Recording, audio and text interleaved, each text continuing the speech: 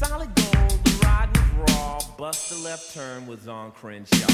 Shiny shine was the driver, no need to freak hell. Had a beeper going off like a high school bell. Looked in the mirror, what did we see?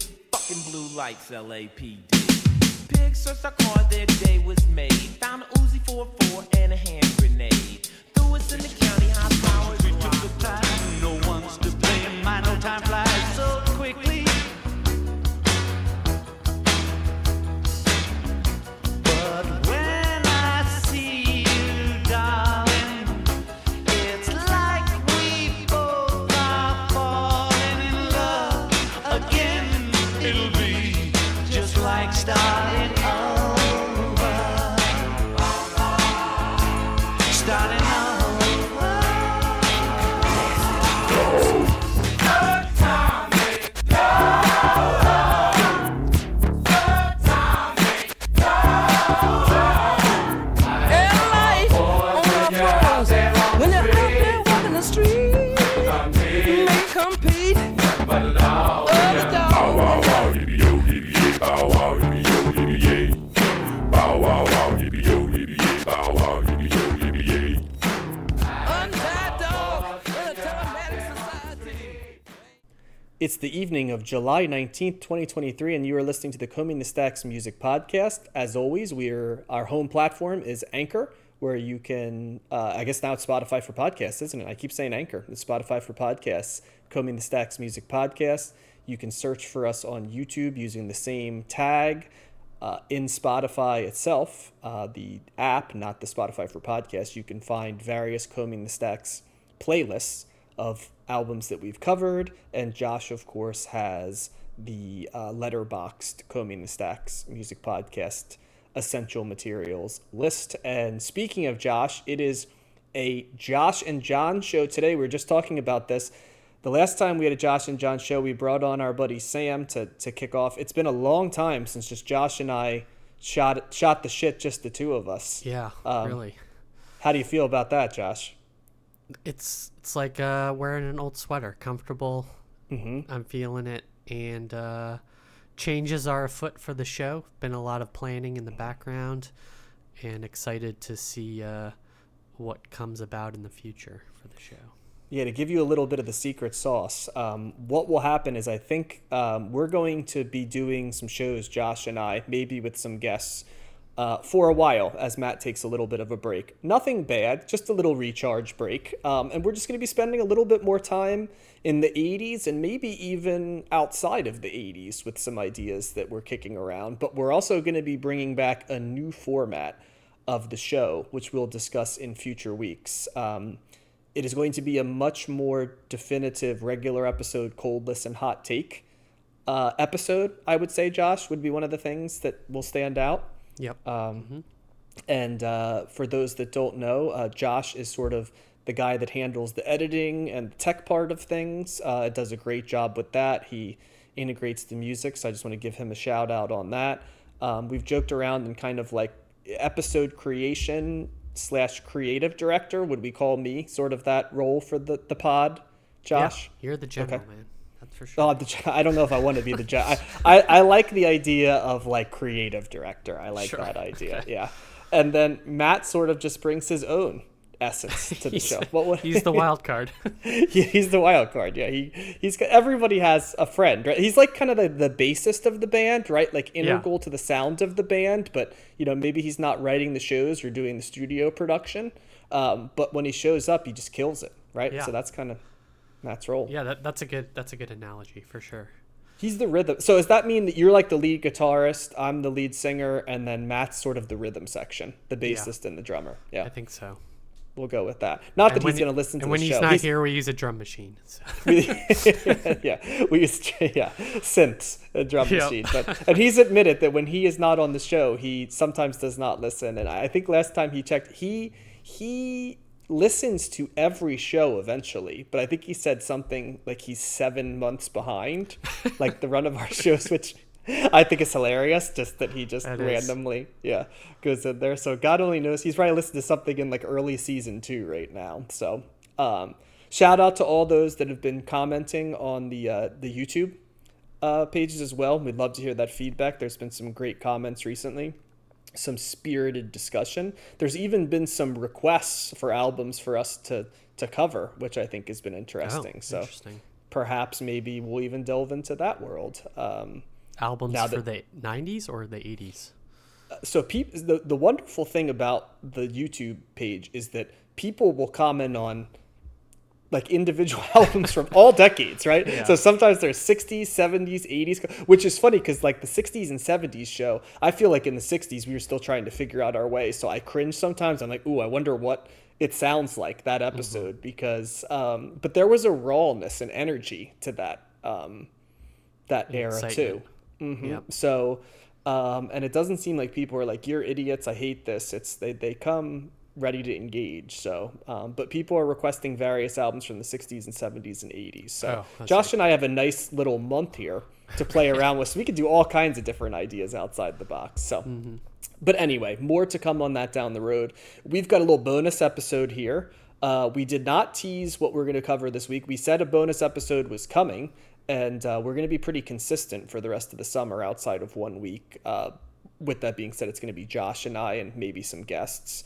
What are we covering this week, Josh, so the listeners can listen along with us? Yeah, we decided on 4 albums to touch on that we felt were, needed to in the 80s. We are starting with Paula Abdul's Forever Your Girl, an important album in many respects, followed by Ice-T's Rhyme Pays, and then John Lennon and Yoko Ono's Double Fantasy, and closing out with George Clinton's Computer Games. So all albums from different years in the 80s this time, but as usual, a wide sampling of genres. And while we won't do bios for this because this is in the cold list and hot take vein, I will give a little bit of context in terms of different stuff as we go along. I do want to say that that these albums were picked because we were looking for more inherently listenable stuff, in the sense just easy, Summer listening a little bit, and it won't always be the case for the albums we cover. But this will be the third time we're covering, I guess it's not a solo album for John Lennon, because he's got Yoko, and we'll talk about that. So, but in terms of John Lennon outside of the Beatles, this will be the third time we've covered him, because we covered both of his first 2 albums. We covered Imagine earlier in the 70s. And my gosh, why am I blanking on the second Lennon album all of a sudden? No. Plastic Ono Band? Wait, yes, the Wedding Plastic album. Ono Band. Yes, Plastic Ono Band. I apologize. So I guess there was some Yoko in that world. We have not covered Paula Abdul. We have not covered Ice-T. Once again, we covered various elements of both Funkadelic and Parliament. And we covered like Maggot Brain. We covered Mothership Connection and different stuff, but we've never covered a George Clinton solo album. In fairness, that's because there really weren't George Clinton solo albums in the 60s and 70s where we covered. So we're delving all over the decade. The Lennon Yoko album is 80. The George Clinton album is 81. The Paula Abdul album is 88. And the Ice-T album, I believe, is 87. So we're on both ends of the decade. So another thing we wanted to throw in, though, was sort of a little bit of a preview of what's going to be coming in terms of the buzz clips / singles part of the show. We're going to cover 3 songs this week. Josh is going to take the lead on this. And what we're going to do is we're going to talk about them, and then we're going to put them on the metal pedestal. We're going to give a gold, silver, and bronze order in terms of how we would rank them. And there could be differences or there could be similarities. So Josh, without further ado, go ahead and take the lead. Yep. So we're covering 3 singles this week. This is, like John said, kind of in the vein of buzz clips and kind of a spin on that, and with the ranking element. So this week we're covering Hall & Oates, I Can't Go For That, Bangles, Walk Like an Egyptian, and Whitesnake, Here I Go Again. So 3 albums or songs that are very well recognized, I would say. Yeah, and 2 relatively iconic videos, I'd say, too, in there. Yes. Off the top. But important videos. especially important for my development as a young male as well. Some of these videos, Yeah. not spoiler alert, not the Hall and Oates video, which I did watch all three of these videos again, Same. even though two of these I could tell you basically note from having seen them so often over the years. Where do you want to begin, Josh? Let's start with the Hall and Oates song. Always a big fan of the Hall and Oates video or songs. You know, we never talked about Hall and Oates actually, but they are. Well, that's why I brought them up, because Yeah. all three of these we didn't talk about. Yeah, Sure. And Hall and Oates are, you know, they're a band that I always think of the singles for. I don't think I've ever listened to a Hall and Oates album, but they have so many singles that, you know, they are one of the singles bands in my mind, actually. and it's funny because I put Hall and Oates in the same category as Huey Lewis and the News, but in fairness to Hall and Oates are a way more accomplished band Yeah. with way funkier grooves than Huey. No knock on Huey Lewis, and I was probably the minority opinion of not loving that album. Josh and Matt love that album. Sports. Sports. As well, but Hall and Oates are. Would we say they're in like the blue-eyed soul? I would Sort of, yeah, yeah. That's what I would define them as. They're always skirting that, and I don't know. They're adding they add their unique spin to that, or at least define it in some ways. They're kind of singular in my mind. Well, selfishly, even though they're a duo, they're singular in their own way. I would like to describe the other two videos just because I have connections to them. Do you want to take the lead in describing this video for the listeners? Yeah, this is a reflection of kind of the earlier part of music video era, and it's, as we talked about on some of our Internet Killed the Video Star segments, which you can go back to. This one is them just playing the music with in a blackened studio stage, and kind of got some fancy filters on the camera, or you know, like a shiny, dreamy, gauzy camera effects on them. Gauzy, I like that. Good description there. Yes. And you know, it's got a lot of close-ups of I really like the start of the video, and it's how it's Hall playing the keyboard and like basically, you know, walking in the smoke. Scratch. Yeah. In like a gold lame like jacket, and all gold, and his like hair almost matches his clothes. And the 80s was the time. It was. And then it pans out, and you've got Oates there as well, like in all blue with his unique hairstyle and gigantic mustache, and playing the guitar. And then we've got a third guest member, I guess, with the saxophone. That's integral. Isn't to there the a song. woman sort of like in the shadows as well, or am I misremembering that? I did not see a woman in the video. Okay. There were a couple times where I saw the profile of someone, but Weird. I thought it was a woman, but maybe it was either Hall or Oates or the Yeah, it's saxophonist. possible. Yeah. And they're dancing around, they're having a good time while playing the videos, and they have some choreographed kind of movements during the chorus. I can't go for that. They cut to different camera angles of them, you know, doing the cut motion with their hands and shaking their heads. How goofy is the saxophone player, by the way? He is full on camp on this one. Yeah. He's really having a good time. Does he have sunglasses on? I think he does. He does. He has sunglasses. He's very, very washed out, I'd say. The filter, He's also incredibly tall, seems, compared to both of them. They're probably all the same age, but he has that look where he looks like 8 years older than. I don't really have an idea of how old Oates is, because Oates could be anywhere from like late 20s to like 45-year-old. Like, I know he's not, but because of that mustache, it just throws you. He's also a lot more casual. The other two are in jackets, where Oates is sort of just in like an open shirt with a Hanes beefy tee underneath it. Mm-hmm. Yeah, and they're just moving to the beat, and I mean, yeah, it's a simple video, but it's I found it very entertaining for sure. And the song is a banger. I love the song. I've heard it many times. It never gets old. Is it my favorite Hall & Oates song? No, I don't think so, but it's definitely up there. What is your favorite Hall & Oates song, to put you on the spot? Is there one that jumps out for you? Maybe Maneater. Maybe I don't know. That's the first one that comes to mind. You're Out of Touch. Yeah, that's a good one too. Yeah. I am not a huge Hall & Oates. I don't dislike Hall & Oates, but this like smooth sound of pop, I think we established in the Huey Lewis episode and some others, it doesn't have the it's not the pop sound for me as much, the jazzy yacht rock adjacent type sound of Hall & Oates.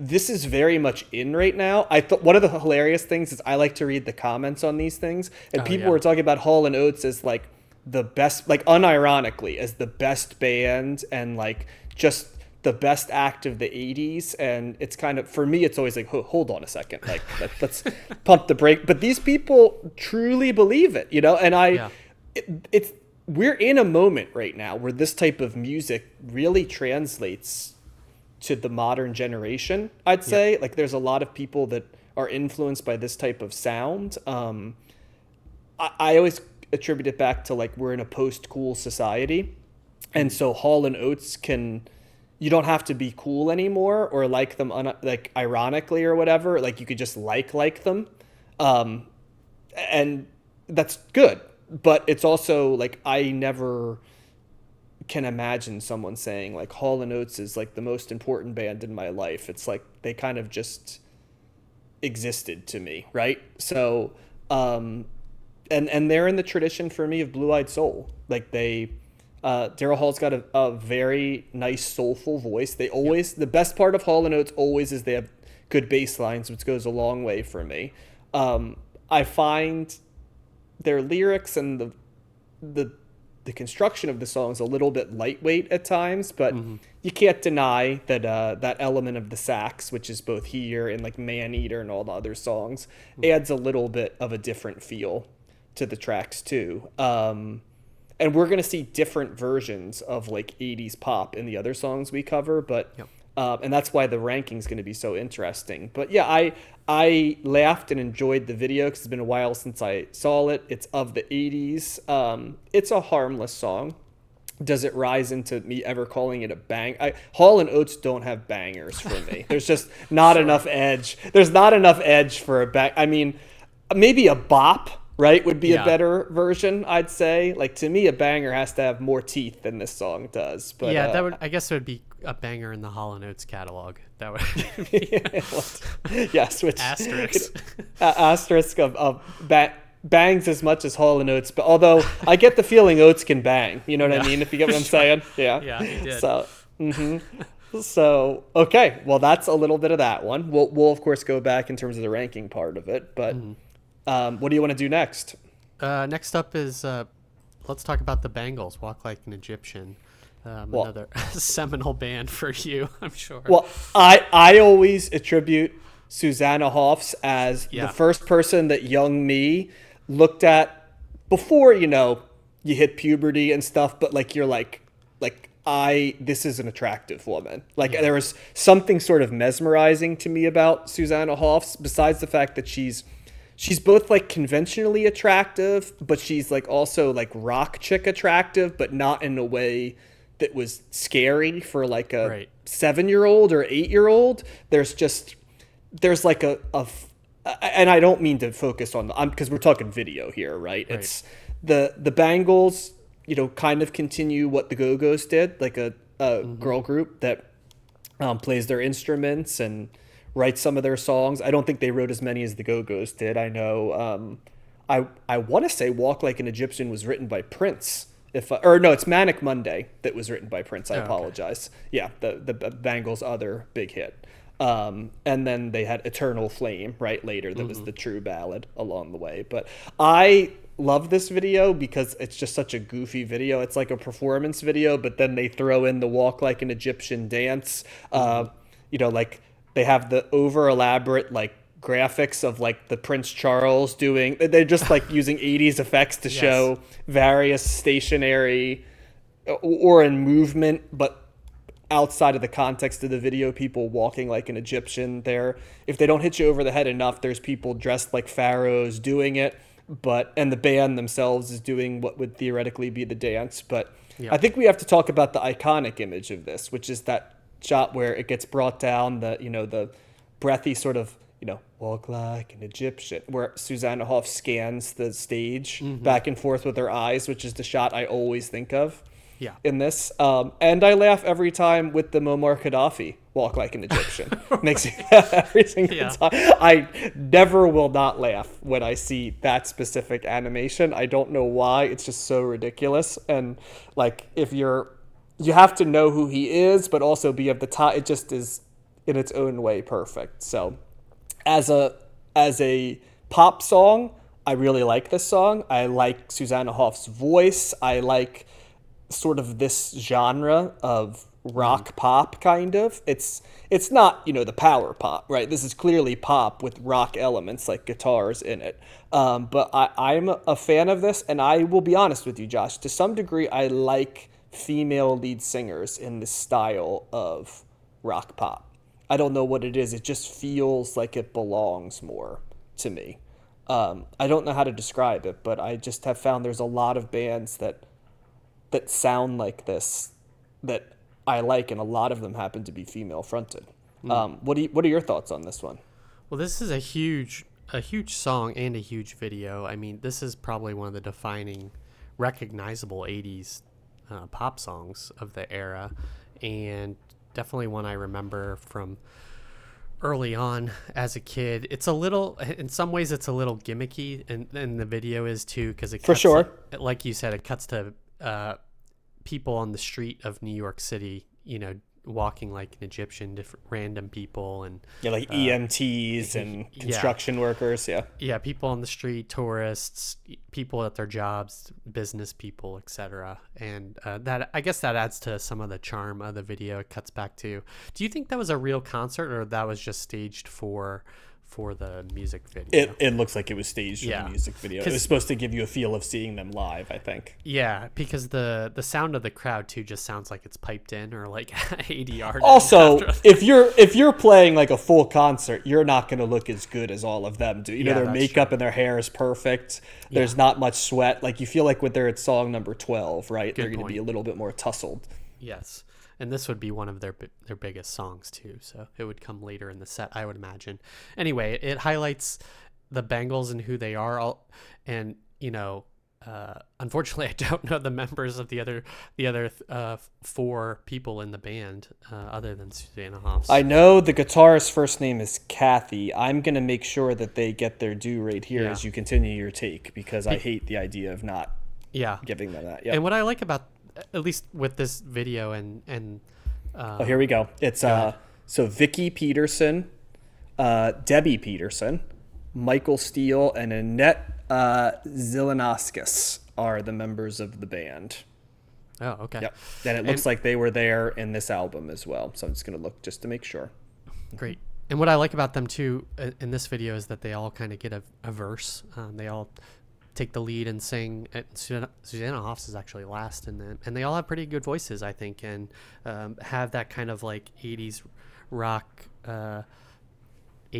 pop look to them and feel to them, and energy, and it's just a fun video, fun song. And so I like it. I think just for some cleaning, Zelenauskas left the band in 1983 and was replaced by Michael Steele. So that was the list of full group members, but it looks like it's Hoffs, the Petersons, and Steele for this one. Steele was in the Runaways, who we covered in the 70s. Yep. Nice. Mm-hmm. So pedigree there. And good stuff. Good video. Definitely watch it.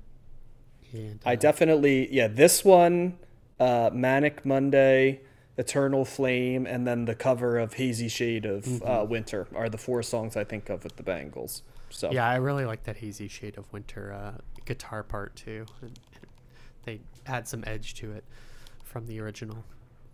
It sure did.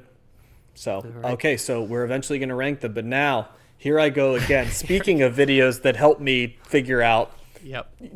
This was the other side, right? This woman did seem dangerous, to me. Old Tawny Katane. Yep. So iconic that I can pull her name off without even having to look it up. That's how iconic she is. And I believe I would describe this video as Tawny Katane is having sex with the viewer through a car. Would you say that's kind of the vibe of the video? Yeah, she's seducing you, but the car is literally the vehicle for said seduction. Mm-hmm. And I think on the, it cuts in between Whitesnake performing the song and David Coverdale singing lead, and that part is typical, I think, of a lot of the videos of the time. Again, it's like them on a giant stage, and really only David Coverdale gets the close-up, whereas the other members I think you're supposed to find him sexy for like one group, right, and then her sexy, but like Time, I think, has kept her much sexier than him in terms of that's style. true. Yeah. Mm-hmm. And I think they were dating at the time, right? I feel like that's right. Yeah. Yeah. And that was kind of like a metal band thing, right? Like get the chick in the video and then date said chick in the video. Yeah. Mm-hmm. And she, the band is, the song itself, Here I Go Again, is a big kind of rock ballad that builds to the rocking chorus. And, it starts out slow and then builds slowly to this, thunderous sing-along chorus. And you cut to Tawny Katane on a car in all white, often, moving virginal white. Yeah. Kind of doing like moving her legs in seductive ways and cartwheels, splits. Yeah. Arching her back. And yes. Kind of, I don't know, like going down onto the hood, like sliding down off on the hood. It's basically, they said, let's take all of the various positions / ways that you could engage in sexual activity, and let's have you like position yourself as if you were doing it, but like on a car. Yeah. Would you say? Yeah. Okay. Mm-hmm. And then eventually David Coverdale's in the car driving, and she is riding out the side of the window with her hair and like messing with him while he's singing. I should also mention that David Coverdale is also trying to seduce you with his intense eyes as he's singing as well. So and God bless him. Mm-hmm. Yes. Yeah, they both have matching big hair, and although his is more curly than hers, I think. And yeah, I think my life goals is to find a woman who fully splits over the course of 2 cars like Tawny Katane is in this one. That was impressive, actually. Impressive, wasn't it? That takes some flexibility. That and the fact that she could do a full kick up outside the car window is the other thing that always amazes me. Mm-hmm. So it's if you haven't heard this song, I really recommend singing it, or not singing it. I recommend you sing along to it, but I also recommend you listen to it. It's a great song to sing too, but it would just be a good song without the video. With the video, it becomes it's an iconic 80s song. Yeah. Mm-hmm. Mm-hmm. So I don't know if we've sold the video hard enough, but definitely check that out. And let's talk about the song a little bit too. It's a yearning heavy metal ballad, would you say? With like, it's that traditional template where the singer gets more and more urgent, and then in the chorus just sort of like belts, leading almost to like that feral sort of scream leading into the guitar solo that was part of so many ballads, right? You know, that like, here I go again. I'm sorry, I have to warm up my voice to hit a note that high. But then the guitar solos, I'd say, are fairly traditional, would you say, in the way of 80s hair metal? And it starts out with this kind of like keyboard part too that is identifiable, and for me, like as soon as you hear that, you know the song. And I think it's like multiple keyboards, at least according to the video, because they're like all 3 of the 3 people are up there. Triple keyboard attack. Yeah, really. And I think Whitesnake, I mean, they were British or English as well. I don't know. They kind of strike me as following in the vein of Queen and some of these other earlier bands that they're hair metal, but they're also kind of like, they're not dangerous, at least in this video or track, in the way that, Guns N' Roses were, and some of the others. Well, even Guns N' Roses was only half dangerous. Like there's, like they're rock and roll dangerous. Yeah. Yeah, at the end of the day, they're just an image more than kind of the vibe, I would say. Yeah, and I'd say I always find hair metal hilarious because so much of it is sold on like these men who are supposedly sexy to women, and they were in that era, but you just don't see anyone who projects sexually this way anymore. Like you could not be this human in the modern context. So that always makes me laugh when someone was like a proto sex symbol, you know, in that era. Like it not proto was like a sex symbol in the era in a way that you wouldn't be a sex symbol now, because just no one could pull off like being that anymore, right? Like a hairband sexy, but you could still pull off being Tawny Katane, right? Half the people would hate you and say you were being exploited, right? But you still would be viewed as sexy by a not insignificant. You know, it's basically the modern Tawny Katane is the Instagram model, right? The other thing you realize is there aren't power ballads like this anymore. No, definitely not. Like this is another dead genre of music, like the power ballad. Yeah. Well, as you've said before too, kind of the guitar-driven rock sound is on the wane at this time as well.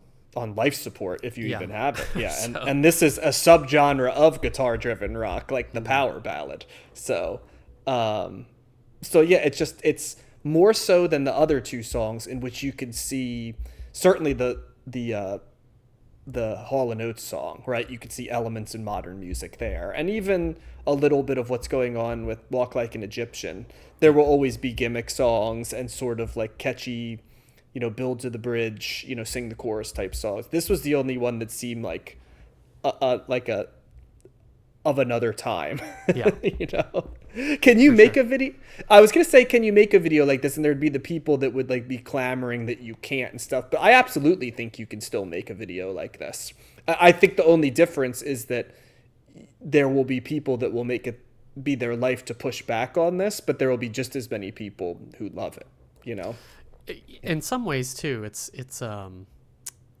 pretty tame, I think, in terms of, I think so. Compared to today's. I mean, you should go watch one of Janelle Monáe's new videos, and you'll see the difference. Well, even like Miley Cyrus Wrecking Ball, which kind of was another performance piece, right? With someone sexual. I'm just using that as an example where it's like, I just think it's funny what was considered edgy sexually, right? Then to now, that the limits are, it's changed. You know, when you look at Nicki Minaj or Megan Thee Stallion or Janelle Monáe or, you know, that, like I said, the Miley Cyrus, like Beyonce in some ways. Yeah, it's like this. Just it's funny. At the time, it was considered this like scandalous video, and now you look at it, it's like, oh, it's a pretty girl posing reasonably covered up in the modern context, right? For sure. Like, you know what I mean? And she's sexual, but in a way that doesn't seem, you know what I mean? Like as overt, I guess, as like a tight shot on the ass, maybe. Agreed. So yeah.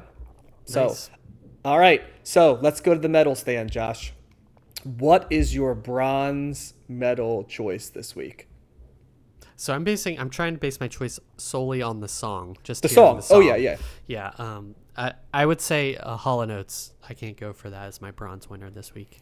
I agree with you. The Hall & Oates song is my bronze. Now, I did not dislike any of these songs, so it was not as easy as you'd think. And I did not love any of the songs at a high level either. Like, oh, that's a clear gold. So it was a little bit tougher. But yeah, I would agree with you on that. We have the same bronze medalist. What is your silver medalist? I'm going with Whitesnake. Here I go again. It's funny. I picked Whitesnake as well, Josh. So here I thought it was going to be a discussion point. And that means we both put the Bangles on the podium. I expected Hall & Oates to be your winner, Josh, because I know you're a fan of the smooth music. Yeah, I think it's true. I like them, but in comparison to the other two videos and songs that I would hear and enjoy hearing and sing along to, these other two just rise higher than Hall & Oates this week.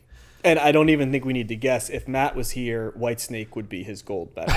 I feel extremely comfortable saying that would be his gold medal. What would be his silver? I don't know. I could see an argument for either because he likes both genres of music. And similar bands to the Bangles and Huey Lewis and the News, he liked both. So we'll let him weigh in on that. But just know that Matt would put Whitesnake at the gold. His hair metal affection feels, has no boundaries.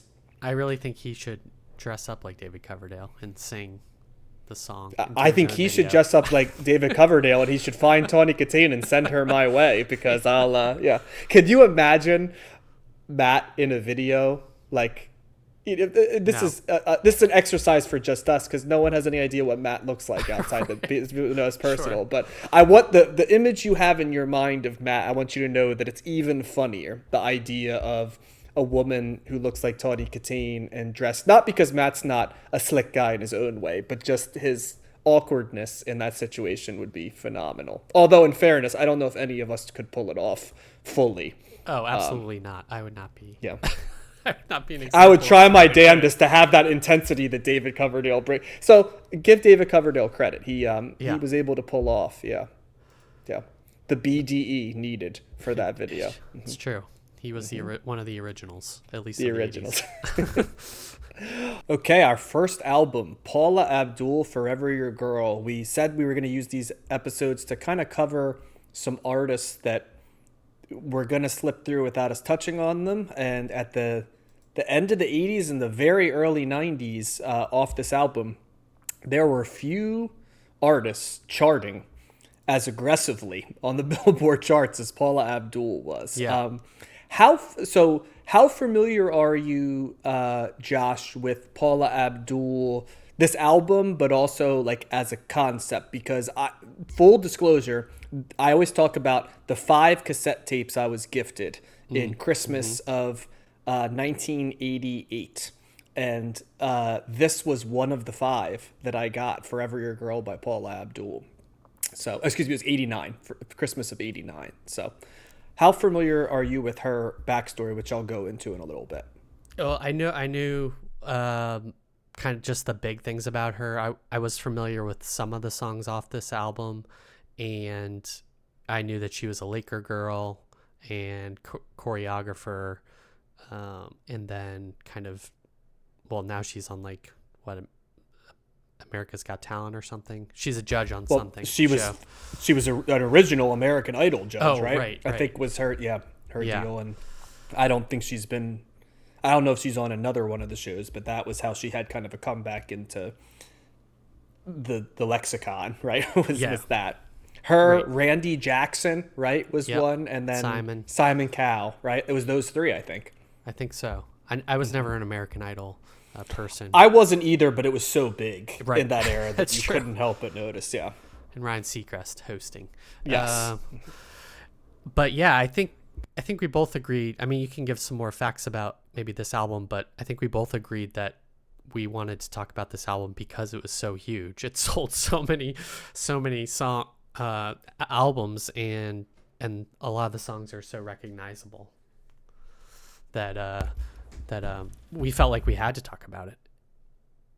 Yeah, we're trying to become much better at covering, and like I said, we're gonna in another way, even more so in the 90s, try to do this at an even greater extent. Pop and popular music that was going on, and sometimes it can be easy when you're doing these countdowns and stuff. They sort of neglect the popular because they're going for the lost and forgotten or the critically acclaimed. And don't get me wrong, I want to listen to all of that, right? But there's something to be said for knowing what was popular in its era. So and having an album that was the first time had 4 #1 singles on a debut album, which is massive. Yeah, and I remember 5 of these songs vividly. So I believe there were 5 singles on this album, because I can remember hearing all of them on the radio outside of just my own personal radio. But little bit about Paula Abdul. Paula Abdul was born June 19th, 1962. So she turned 61 exactly 1 month ago, because today is July 19th as we tape. So June 19th. She was born in San Fernando, California. One thing I wasn't sure of before I did this was a little bit of Paula Abdul's heritage. She is Syrian Jewish on her father's side. That's where her father was born, in Aleppo, actually. He was raised in Brazil and then emigrated to the United States. Her mother was originally from Canada. So that is sort of the origin story there. Paula Abdul was musical from an early age, as you would expect from someone whose mom was a concert pianist. She has an older sister. She was a dancer, and she took early dance lessons in all the things that girls do, right? Ballet, jazz, and tap. And kind of was involved in all the normal things. Went to public high school. Shout out public high school, like as a public high school product myself. I always will say that we're the best people in the world, public school people. And so many of these people went to like prep schools too, right? But then sort of slum it, right? So I like to sometimes say went to a public high school. There's a couple public high school grads this week we're covering. But so she received a scholarship to a dance camp in Palm Springs in 1978, ends up in a video, and then studied broadcasting at Cal State Northridge. And during her freshman year at Cal State Northridge, she tried out for the Laker Girls, a pool of 700 candidates, and made the Laker Girls. And within a year, she was the head choreographer of the team and actually stayed there from 1980 to 1986, which seems like a long time to be with a cheerleading troupe, but she was the head choreographer too. And they were a big deal in terms of like selling the Lakers, especially in the 80s, right? Because 80s because Magic goes to the Lakers in 80s. As a Michigan State guy, I know that he won the national title in 79 at Michigan State, and then ends up in 80. Yeah, so to be there from 80 to 86, right? Oh my gosh, you got Magic, Kareem had just come there. You got the Showtime Lakers. So for those that might be international listeners, of which we have a lot, I think you probably are familiar with the concept of the LA Lakers and, in modern times, Kobe and Shaq, but sport. But probably there's multiple eras of the Lakers that were big. The Elgin Baylor, Jerry West, Wilt Chamberlain one. There's the the Shaq and Kobe one. But I don't know if there was ever a bigger Lakers than the 80s Lakers.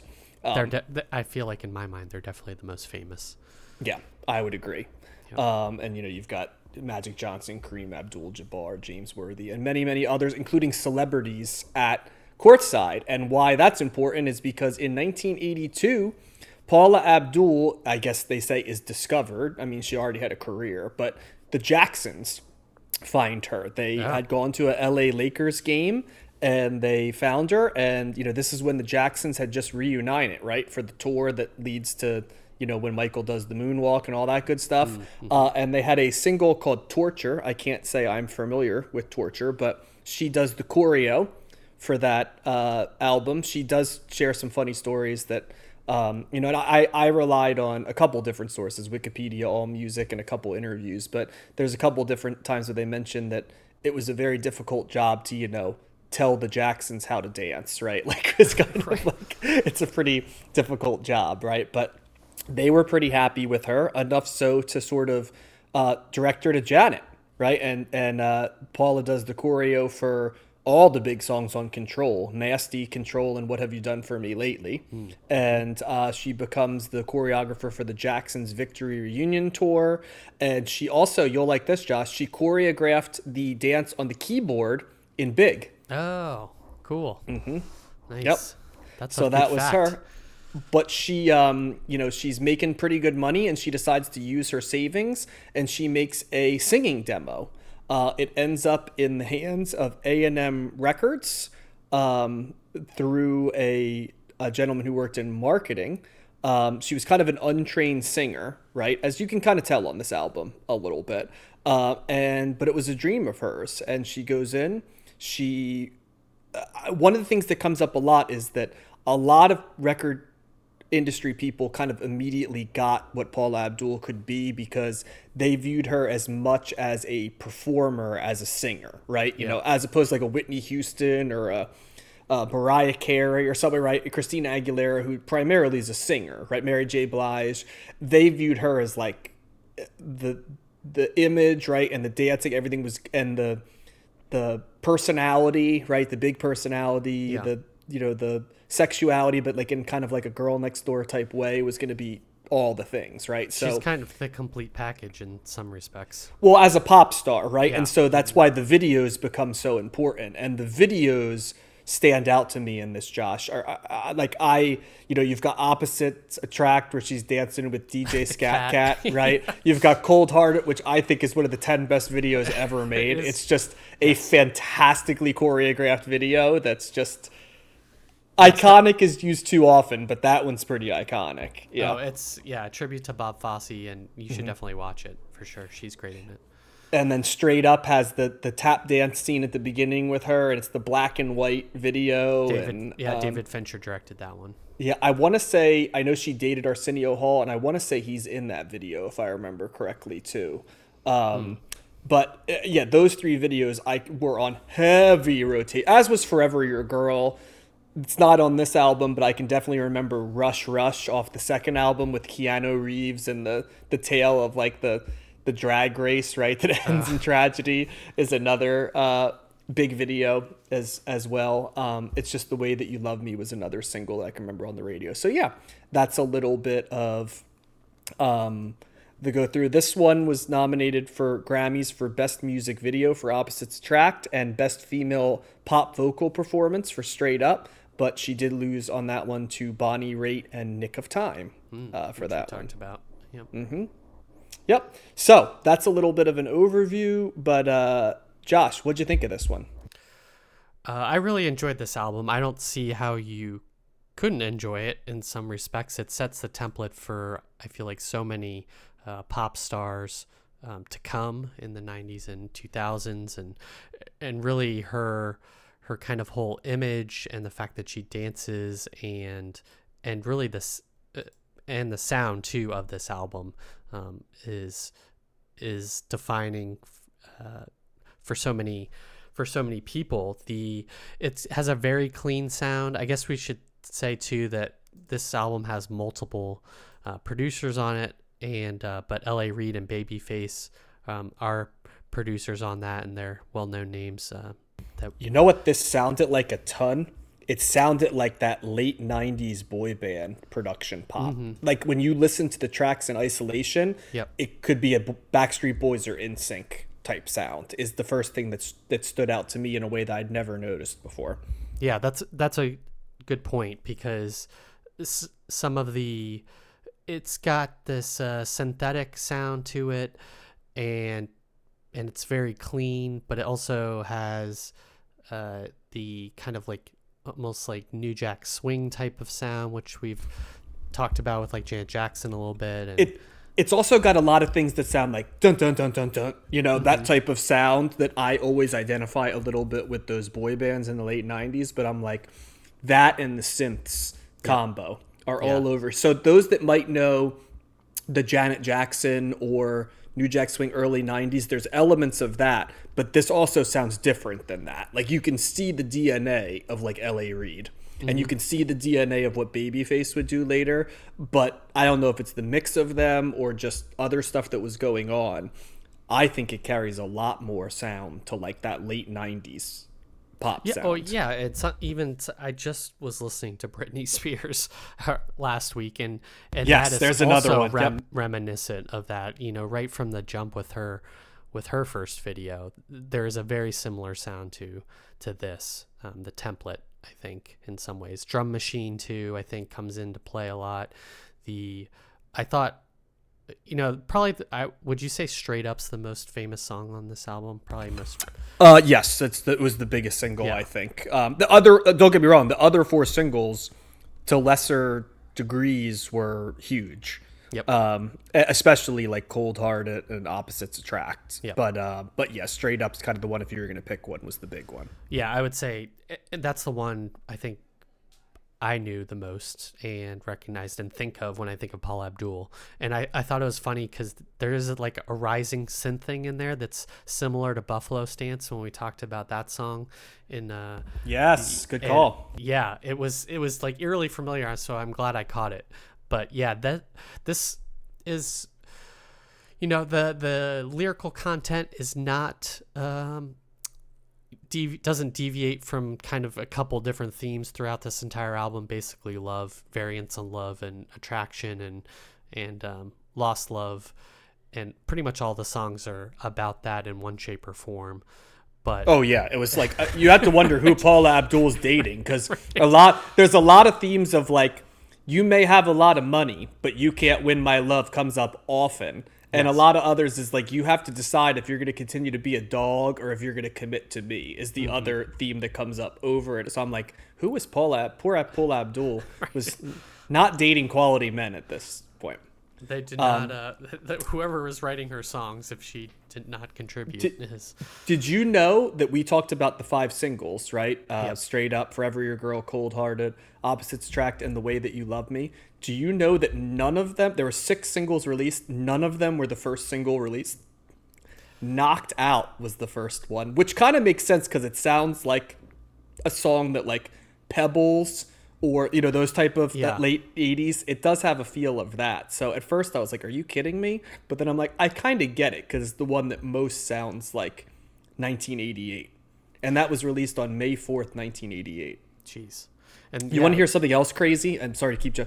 That was released May 4th, 1988. The last single, Opposites Attract, was released November 17th, 1989. Oh, yeah. So it was a year and a half that they were pumping out singles. Yeah, that's crazy. That is more than a year and a half. Yeah, that's impressive. That would never happen today. And yeah, Knocked Out is not the first song that, or not what I would think of as the first single, but it's still a pretty good song. I like the sweet guitar at the end, and there's that line that she has about the love TKO. It's like she's singing with herself almost, or there's like a group chant or something towards the end. I thought that was pretty clever. But my favorite songs on here are Straight Up and Cold Hearted. And this album is just a breeze to listen to also. Like, you can sing along to it. There's also it's just a well-constructed album with catchy beats and great music, and she just brings it on this album. Yeah, this was a very enjoyable listen. I will say though that this is a 6-song album. There's the 6 singles are excellent. The 4 non-singles are not as excellent. And the album, unlike many albums we've seen, the singles aren't front-loaded. Right. They're all over. Like Cold Heart, it comes in at 9 of 10. Straight Up's all the way down at 7. And Forever Your Girl's at 6. And then there's some stuff in between, like Opposites Attract is at 3. And The Way That You Love Me is at 1. So all these different singles are interspersed through the album. Mm-hmm. So there was a little bit of like, just when you're getting in the groove, you're like, banger, banger. Then it's like, that's not as good, right? But then it comes right back on with, okay, now it's back, right? Now here's Forever Your Girl Straight Up. It's like, Next to You. I don't know about that one. But then like Cold Heart, it comes back in. You're like, God damn, that's a good song. Yep. So, and make no mistake, my favorite on this album has always been Cold Hearted. I love the snake sounding synth on that album is the best way I could describe it. It sounds like a snake, like hissing kind of, and you know, and it's Cold-Hearted Snake, right? So it makes sense even thematically. Straight Up's a great pop song as well. Straight Up's one of those songs that like I think Paula Abdul has fallen out of people really knowing who she is in the modern era, but then you play that song for somebody who's younger and they're like, God damn, this is a good song. So it's just one of those songs that's sort of undeniable. I've always said that it's hard for me to like just listen to a Paula Abdul album, even though I did plenty at age 9, right? Because that's what you did. But like I always fashion Paula Abdul with the videos because to me, she's the star part of pop star, right? She's got a little bit of a thin voice. In that sense, she's kind of like, you know, Diana Ross or Janet Jackson or any of a number of people, right? That kind of, they're not powerhouses vocally. Right. They're not bad singers, but they're not anybody you'd put on the, you know, top singers list, right? The voice can get a little thin at times, but it isn't about the voice. It's about the songs and it's about the platform, right? For her to be a star. Mm-hmm. There's even people who knock Madonna, right? For the same idea. You know, like that's a little bit thinner voice, but she's a star, right? And I like my pop stars to be eccentric / big people. You know what I mean? Like I don't like boring pop stars. It's like I don't like boring movie stars. Like correct. I'm saying stars. There's actors and then there's movie stars. Oh, and yeah, definitely. And like, I always am amazed when people don't want their pop stars or movie stars to be slightly different than the rest of us. They want to like relate to them. I'm like, I don't want to. I want them to be a bigger, bolder, more chaotic version, of stuff. And, Paula Abdul has had her ups and downs, right? A couple marriages. I think there was some substance abuse in there, but always very likable, right? And just sort of, just every time you see her, she's a star. You know what I mean? She just has that it factor that I would describe. But she's had like plane crashes and stuff. It's the rock star life, right? And it's a pop star life, I should say, in its own way. So, and I've always had a soft spot for her. I think because I got this album at the perfect time when you're just getting into listening to your own music, and I felt like she and the pop stars of that era kind of belonged to me because this was her debut, right? Mm-hmm.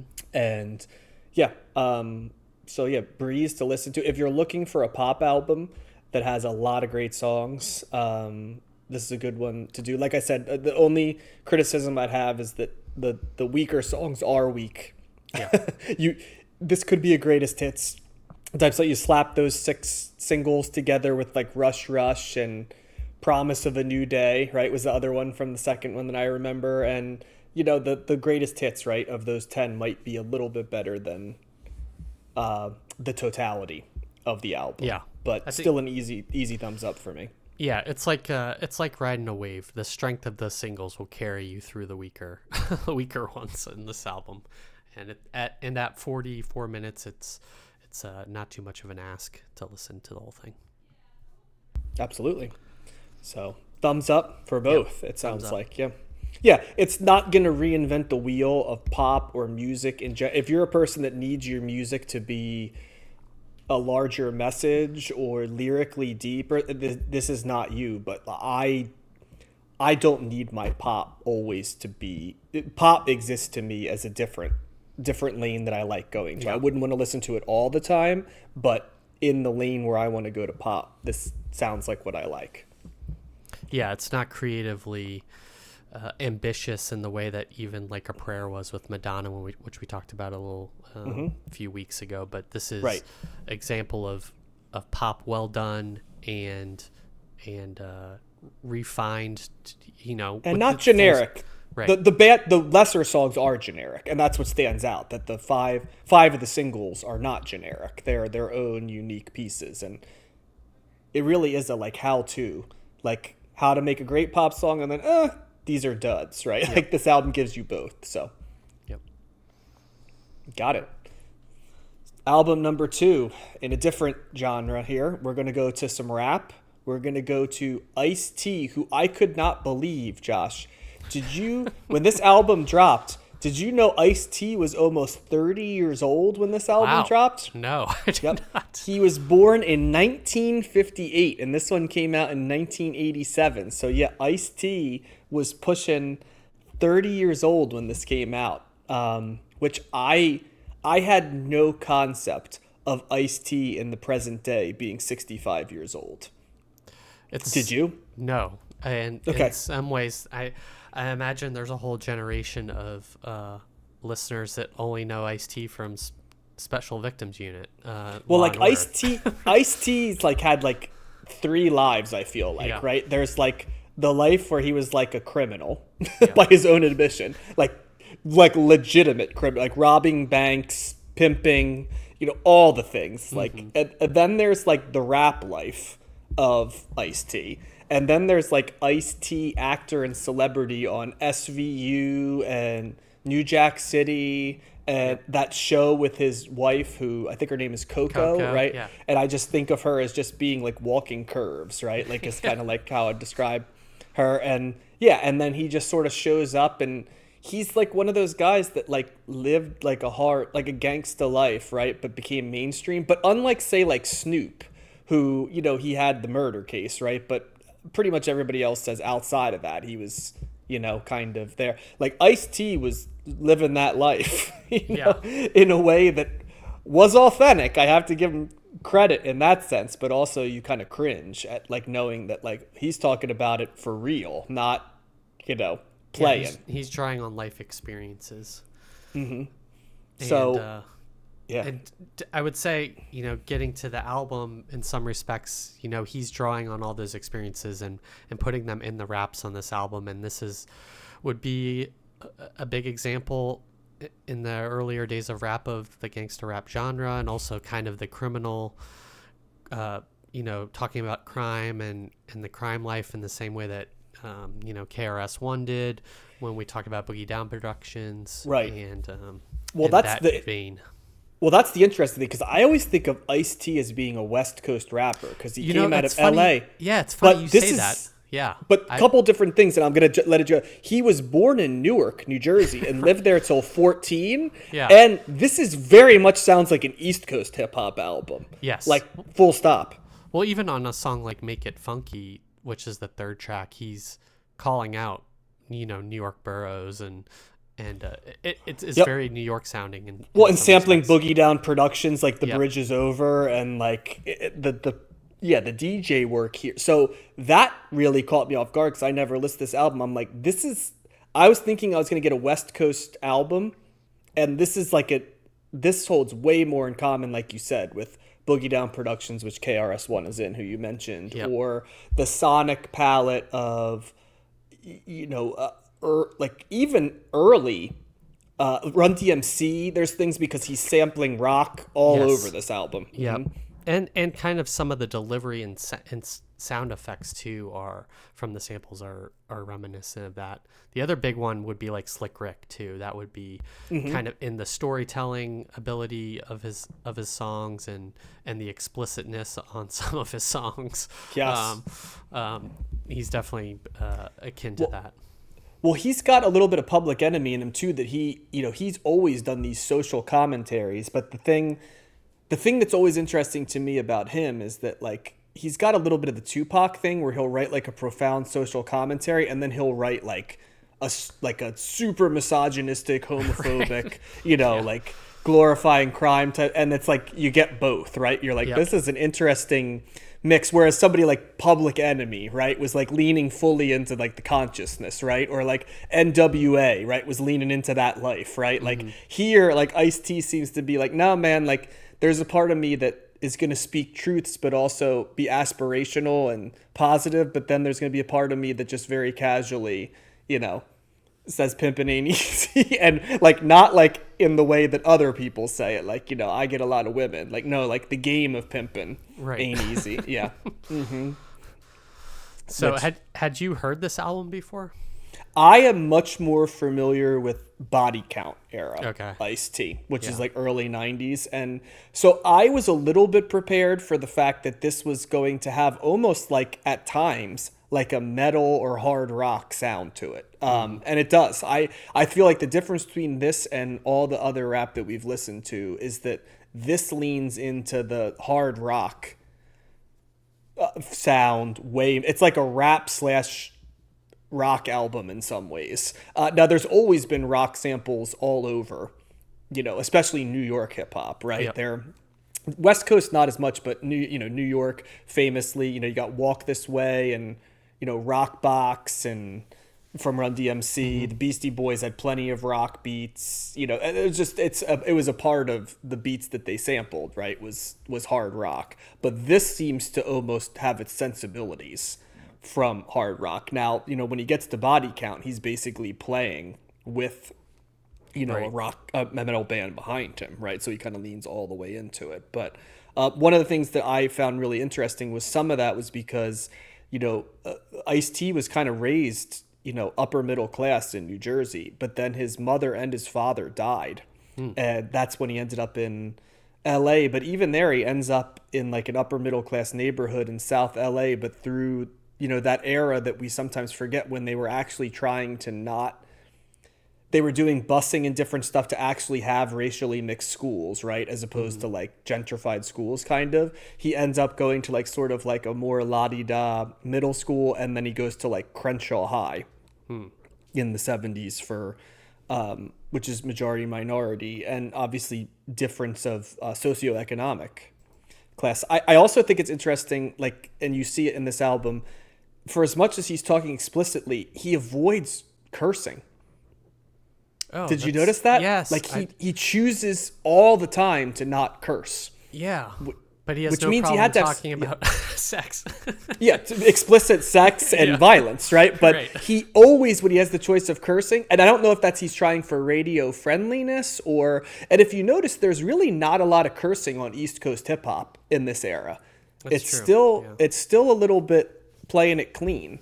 And even when I think of like East Coast hip hop from the 90s, I don't know if I process them cursing as much as like the West. Maybe it's just my own mind, but yeah, Ice-T was a teetotaler his whole life. I thought was interesting. No alcohol, no cigarettes, no drugs. Like famously, he basically identifies almost as being straight edge. Wow. Yeah, and so I thought that was interesting. But yeah, after he graduated high school, he pretty much for about 8 years he went back and forth between the military and crime. And he basically he unveiled a lot of it when he was aware that the statute of limitations had worn out, and he talked about like being a bank robber in Hawaii and all kinds of different stuff that he was doing. Like he pimped out there and stuff. So but he kind of left it behind around 82 by his description to make it as a rapper, and then kind of never looked back, it seems like. Yeah. So Interesting dude. Mm-hmm. He's always very outspoken on Twitter as well. He has some fun. Oh, really? Especially against like politicians and. I would imagine he leans to the left based on the bio I read. Yes, he does. There was something where he mentioned that he was going to say positive things about John McCain because he didn't want to get in the way of Barack Obama getting elected. So he figured he could lend his support by seeming like someone who was co-signing McCain. So I don't know if that was it sounded as much joke as anything else, but some of his takes seem to be what we would call left of the spectrum, I'd say. Yeah. Was that how his Twitter comes across or no? Oh yeah, he was always talking shit about Trump and like and all sorts of, insane things that politicians do. So yeah, definitely. Yeah. So and this is for those that the other thing people who may not know Ice-T very well may know is sort of the whole cop killer song controversy, but that's not until Body Count comes around. That's not till the early 90s. So this is several years ahead of that.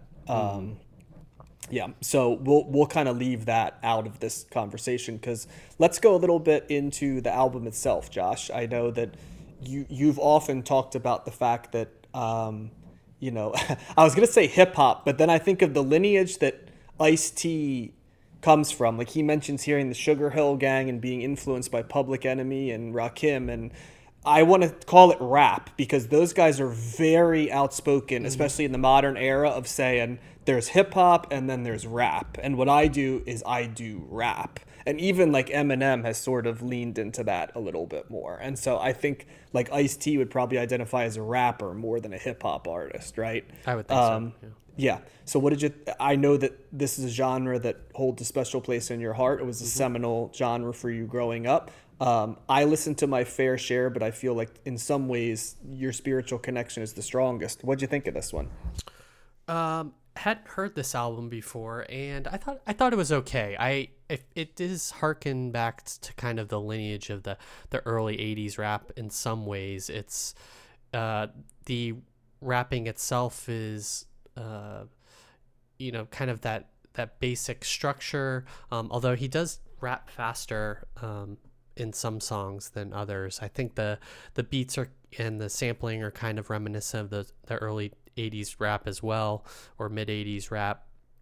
So he's not really transcending anything or kind of reinventing the genre yet in the way that I would say Public Enemy or the Beastie Boys. Well, he's not leaning into his gangsta side like he would in like original Gangsta, right? Yeah. Which comes later. Yeah, he's still in a crossroads, it feels like. Yep. Yeah, and it's like a really solid, I guess, template for what a lot of other rappers would do. I mean, I guess the main thing is that he is, so goes deep on kind of the criminal lifestyle and money, cash, and hoes, and the and sex, which he has a whole. It's song all a about gentleman sex. knows, Yes. Josh. And so on that front, I think he is at the forefront in terms of vividness and telling stories, and just what, I guess being true to his self ultimately, himself. And so while I enjoyed it, it did not transcend some of the other rap albums that I liked more. I think it's, but like you say, you bring up a good point about hearkening to or at least leaning into the heavy rock side of things. I really kind of like the opening intro that he has. I think that sets a different tone in the first track. And then at the end, bookending it with Squeeze the Trigger, and kind of like there's this like really awesome like bass beat on that track. And then at the end, he like dedicates the album to the Rhyme Syndicate and kind of other people that have helped him with the album. So I thought that was interesting. Yeah, this before I go into my take, can I bring a couple things that we might have taken for granted that are fantastic about the surrounding album? First of all, this cover is awesome. It's like Ice-T in a ride with just one of his boys behind him. Yep. A very attractive girl who I found out later was like his long-term girlfriend. Right. Pre-Coco, I think, was there. Playing into the West Coast thing too, with the palm tree in the cars. That image. Mm-hmm. So definitely a great album cover. The MC name Ice-T is an underrated MC name. Yeah. And the album title Rhyme Pays is also pretty fantastic as a title I'd like to mention. Yeah. So that's there.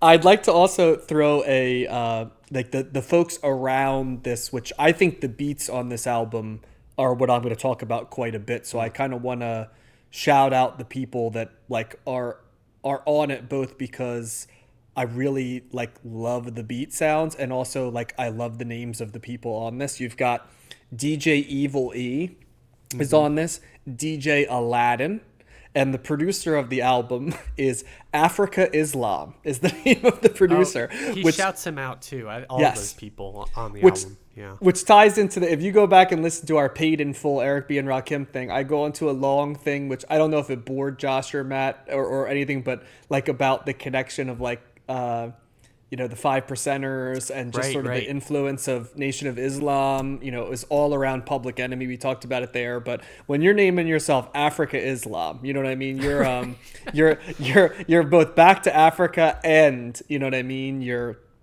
tied into sort of that, Black Muslim thing as well. So I just chuckled when I saw that. I was like, it's like naming, I'll try to think of like what the, equivalent would be, like, I don't know. I'm not going to go down that route because I don't want to misspeak. But the standout for me, Ice-T as a rapper is fine. Right. I wouldn't say he's great, but I certainly don't think he's corny, or he's got a decent flow. You know what I mean? He varies it. He said he kind of patterned after Schoolie D, which you could definitely see a little bit for those that might be familiar with what he sounds like in early New York hip hop. Seymour Stein, the label mate, said that he thought he sounded like Bob Dylan, which I found fascinating in the bio. I have to admit I did not hear that. I did not either.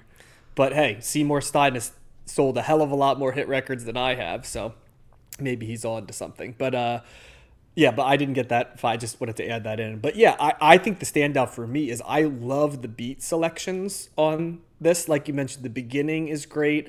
The interludes are there. There's also some songs that start with one beat and then change to a different beat halfway through, which is not something, and I'm talking like not just like have an interlude and then go back to the main beat, which is pretty common. I'm talking they have like a main beat and then it switches over to like a completely different main beat for the second part of the song. So a lot of these tracks run long too, which I found interesting. Probably for my taste a little too long. I think it's kind of they're designed to be played at parties. Yes.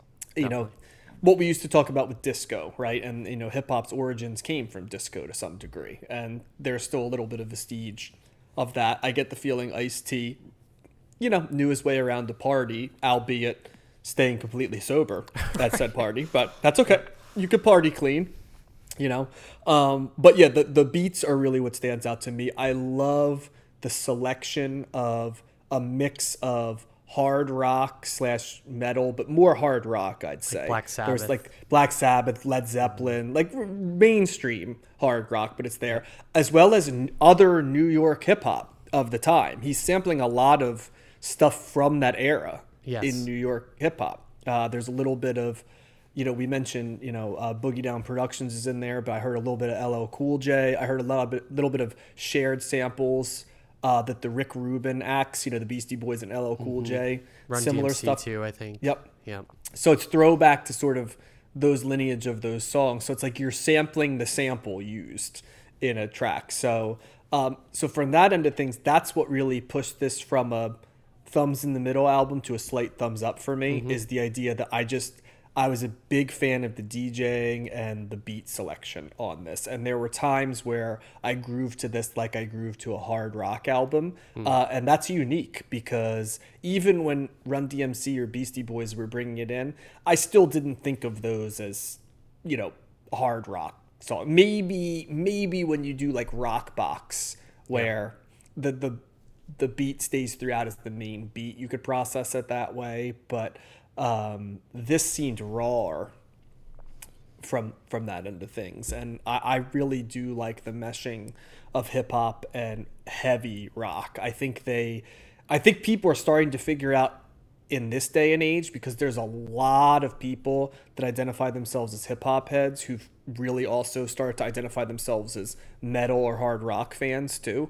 It's becoming a thing, and I always thought it's much easier to understand that than historically it was. And we have examples all throughout the 90s and 00s of bands that, you know, combine those things, but still were kind of looked at as novelties. And I'm like, well, how long is it a novelty when tons of people do it for 20 years? and that it was a foundational thing for Run DMC and the Beastie Boys. And, you know, even like mainstream rock, like, excuse me, not rock, mainstream rap of the late 80s and early 90s, like we talked about, like Funky Cole Medina having like Jamie's Crying and stuff like that. I mean, there's rock beats as much as disco beats or funk and soul beats all over the place, especially in East Coast hip hop.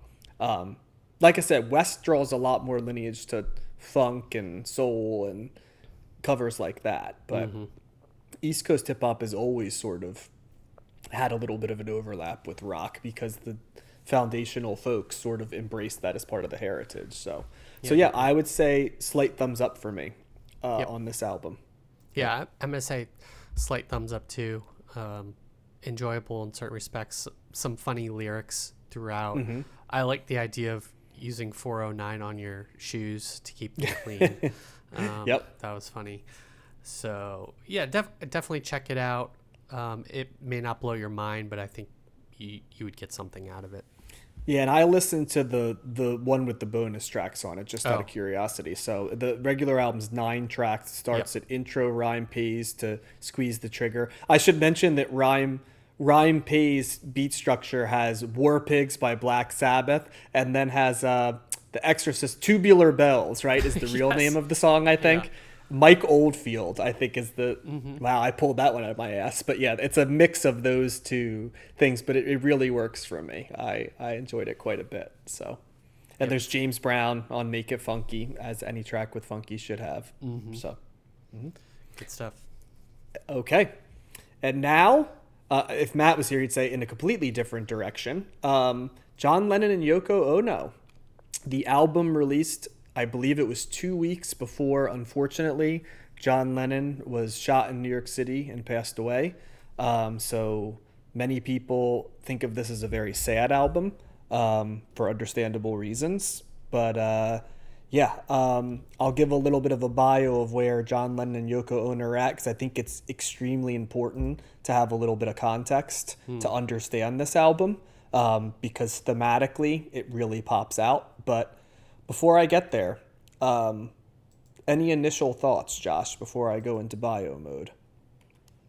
Well, I can't remember if I said this during our discussion of one of the other 2 albums, solo albums, or maybe just in general with the Beatles going solo, but I think there was this impression by me, or maybe the public at large, that they were making, that Lennon and Ono were making, like challenging music, or like experimental in some respects, and it may be different than what the Beatles were doing, but the talent and essence of all of the Beatles in their solo efforts is there, and their own kind of their contribution to the Beatles is highlighted in their solo work, if that makes sense. What made John Lennon special as a contributing member of the Beatles is highlighted and singled out in his solo work, if that makes sense. Yeah, I think John Lennon was trying to be more challenging than the other ones, and I think it was just in the solo career, Paul McCartney became the melody-driven guy that he always would have been, and George Harrison kind of found his melodies quicker too. Mm-hmm. Lennon knew his way around melody too, but he consciously fought that a little bit. With that being said, I don't think this is the album where he leaned into that more. I consider this to be about as straight ahead as Yoko Ono possibly can play it. Absolutely. I don't think I've ever heard anything more straight ahead from her. Well, and it's all relative, but for her, this is mainstream pop, and certainly John Lennon is writing pop songs on this album too. Yes. But we'll save a little bit of the take, because I think you and I might see some of the same things. But I kind of want to give a little bit of an overview as to where we're at. So heading into this album, John Lennon had put his musical career on hold since 1975. His son Sean gets born. I always feel for Julian a little bit, right? Like he gets, John Lennon like finds his purpose in life, right? With, Sean, and dumps all his love into him, and Julian's kind of there. There's a very, very good single by Julian Lennon, Much Too Late for Goodbyes, which was his first single in the 80s. That's kind of about his relationship with his dad. And I find it to be a very profound but very sad song that's sort of like he loves his father, right, and yearns for it, but like, he's aware, right? And I saw an interview one time with Sean Lennon where he says he really tries to be aware, because he's aware, right, that he got all the stuff poured into him, and Julian kind of got left to fend for himself a little bit. But anyway, that's a editorial comment from me. Feel free to do that. But he, during this point, is sort of living a domestic life. I think there's a lot of stories of doing research. They always use the analogy of him like baking bread, right? Is like the John Lennon's at home, right? Like doing domestic things, he's not doing Primal Scream anymore, or Turbulent, yes, right? Like he's into there. So this album is designed out a little bit. Well, and yes, he's found his peace, right? Like many men who, I guess, full disclosure, Josh and I are both childless individuals. Yes. And so I have heard enough times from guys who have kids that they feel like that's where I won't editorialize. But a lot of guys seem to find what I consider to be things that are universal truths through having kids, and I respect that, right? Like, the larger world, right? Like having responsibility, being selfless, and it seems like John Lennon was not immune, right, to this like drug that is child rearing, with the person he loves. So by this time though, John Lennon is starting to get the itch again, and Yoko is as well. There's a couple different anecdotes that come up quite a bit. One is that in June 1980, John Lennon goes on a sailing trip from Rhode Island to Bermuda. They get into a storm, and he ends up having to take the wheel of the ship. And I guess it has one of those things where it's like, because he's able to survive, right? It like gives him confidence and gets a little bit more of like alpha John Lennon, I guess, back. He'd become a little bit betaized, his father. And now he's just like, the guy who was the ornery force of the Beatles, right? I guess comes back a little bit. And also, of course, there's the fragility of life type deal, right? So that's a theme going into this. that he's just sort of like, I feel inspired again. The other thing that comes about quite a bit, and you may have heard this story, Josh, but I have many times, is that Yoko Ono becomes a fan of certain pop music in the late 70s and turns John Lennon onto it as well. And there's different examples of stuff that really speaks to them. You'll hear like, you know, the Talking Heads, you know, some of the krautrock stuff appeals to them. But the song that always comes up is Rock Lobster by the B-52s, because Lennon and Yoko Ono feel like that's a song that shows that like people were paying attention to like what Yoko was doing, right? And like they feel like there's a lane now, right, where you can take like sort of Yoko stylings, right, and make it palatable for mass consumption. So that's a little bit of the thing. So they decide that they're gonna do a dual album. While they didn't say it, I think it's safe to say that it feels like this is a conversation between the two of them, because it's a Lennon track followed by a Yoko track. Track followed, and oftentimes it alternates, and oftentimes if you look at the titles of the songs, they seem to play off of the other, like you know, and thematically, lyrically. I feel like John Lennon is laying questions down, and then Yoko is answering them in her own way. I wouldn't say directly. A lot of times, the titles make you think it's going to be directive, right? Like I think one's like, you know, Yoko, I don't know, and then the other's like, well, then I'm leaving, kind of, you know, or like titles of the song. But then you look at the lyrics, and they're a little bit opaque, right? And so I don't know if like lyrically it totally does it, but you can see a conversation. Yeah, it kind of like dabbles or like touches on each other. Like a perfect example would be I'm Losing You and I'm Moving On. Those two tracks, they kind of sonically play into one another and sound similar. They're like two sides of the same coin, kind of. Yeah, and the other thing that comes up quite a bit in it is that John Lennon had heard Paul McCartney's single Coming Up in 1980 and had given a compliment to Paul McCartney, which was rare in the 70s, where he said it was a good piece of work. And he did say that McCartney has said, you know, it is coming from McCartney, so who knows? But I think it's probably true that Lennon had reached out to him and said that, you know, he enjoyed it and was looking forward to recording. And certainly when you see the type of music he creates, you can see that he might have been more in the McCartney-esque frame of mind, I'd say. Yes, recording. Yeah. Before we kind of get into what I think is a clear 50s and 60s influence on this album too, let me give, which I don't want to take up too much air, and I'm going to give a little bit more, Josh. Then I'm going to turn it over to you. What happened is Yoko Ono approaches Jack Douglas, who's a pretty famous producer. I think he's probably most known for producing a couple of the big Aerosmith albums of the 70s, and it did Patti Smith, New York Dolls, and stuff like that. So they go there, they go to the Hit Factory, they begin to record. And actually they did so many tracks that they end up doing another album called Milk and Honey that's posthumous for John Lennon, which is sort of the other pieces of this album that are also sort of set up with a combo John Lennon, Yoko Ono piece. Lennon also comes into this wanting new musicians all around him. And he asked Douglas to kind of put together different people who will serve as sort of session players. And he actually brings in two members of Cheap Trick to be musicians, which I thought was pretty interesting. Rick Nielsen, who's probably the guy you think of with Cheap Trick, right? Like the hat, you know, the crazy clothes, right? He's the lead guitarist and the songwriter. And then Bun E. Carlos, who said like Bunny, right? Who's a drummer for Cheap Trick. They're musicians on this.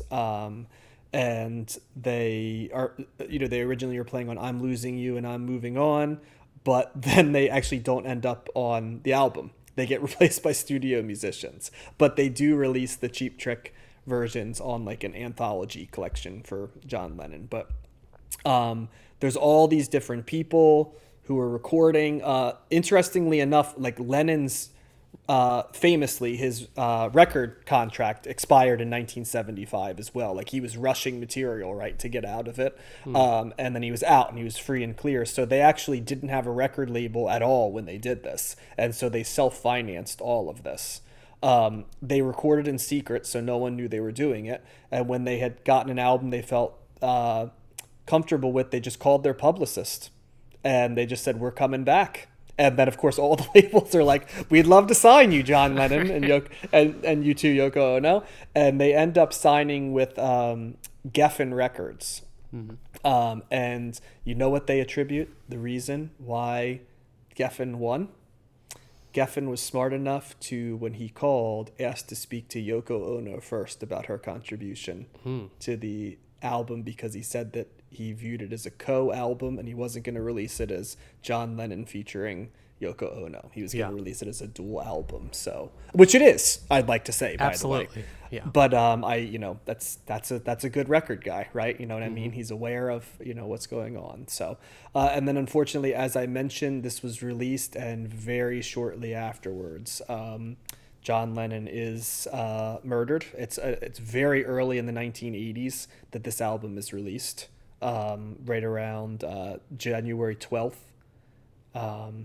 November 17th, 1980. I apologize, is when it was released. And then the first single was released on January 12th, 1981, shortly after John Lennon's death. So that's a little bit. It was not well regarded at the time, but sort of like many things, it's been retconned to be very well regarded. I'll have my take on why that is, but I've talked a hell of a lot. Josh, I want to hear your take on this one. Yeah, so my take is that this is a pretty good album. I mean, it's a testament to both of their talent and kind of what they're interested in their unique styles of music are both on display here. They, like you said, John Lennon is clearly hearkening back to, I keep saying hearkening back this episode, but he is, you're hearkening back to when you said it before, Josh. Indebted to the 50s and 60s oldies. And I think he's intentionally trying to kind of create this classic sound, be it from doo-wop or even some slight country, and just kind of these like easily accessible pop sounding songs that maybe have some more complex themes to them, or ideas. And then you have the Yoko Ono side, or contribution to this album. I would say the other side of the coin to this album is that she's definitely more pushing the envelope in terms of being, since this is such early, late 70s, early 80s when they're making it, kind of that post-punk new wave type of sound that we discussed at length on the show. And it fits right in with those sounds. And I found both the idea that the tracks alternate between the two of them, and just kind of getting the alternating styles of music each track was also kind of interesting and pleasing to hear. I also thought it was interesting that they don't really cross over. You would think that they would sing on each other's songs, or contribute, have more of like duets or some sort of contribution in that sense, but it's really like evenly separated and split, and it's a real so that's interesting too. You don't see that too often in terms of like essentially two separate artists being on the same it's not album. like the Beatles, right, where there were Lennon or McCartney songs, but they harmonized famously on both of them. Nope, these are like, this is a John Lennon song and this is a Yoko Ono song. Yep, and they're completely their own identities, and you just get 2 for 1 essentially on an album. And they're each interested in their own thing. Clearly, there's not like John Lennon doing a post-punk song. It's like that's not the case, or Yoko Ono doing an oldies song. That does not happen on here. So, but I found it, pleasing to listen to. I found it kind of not off-putting, but it caught me off guard that it was so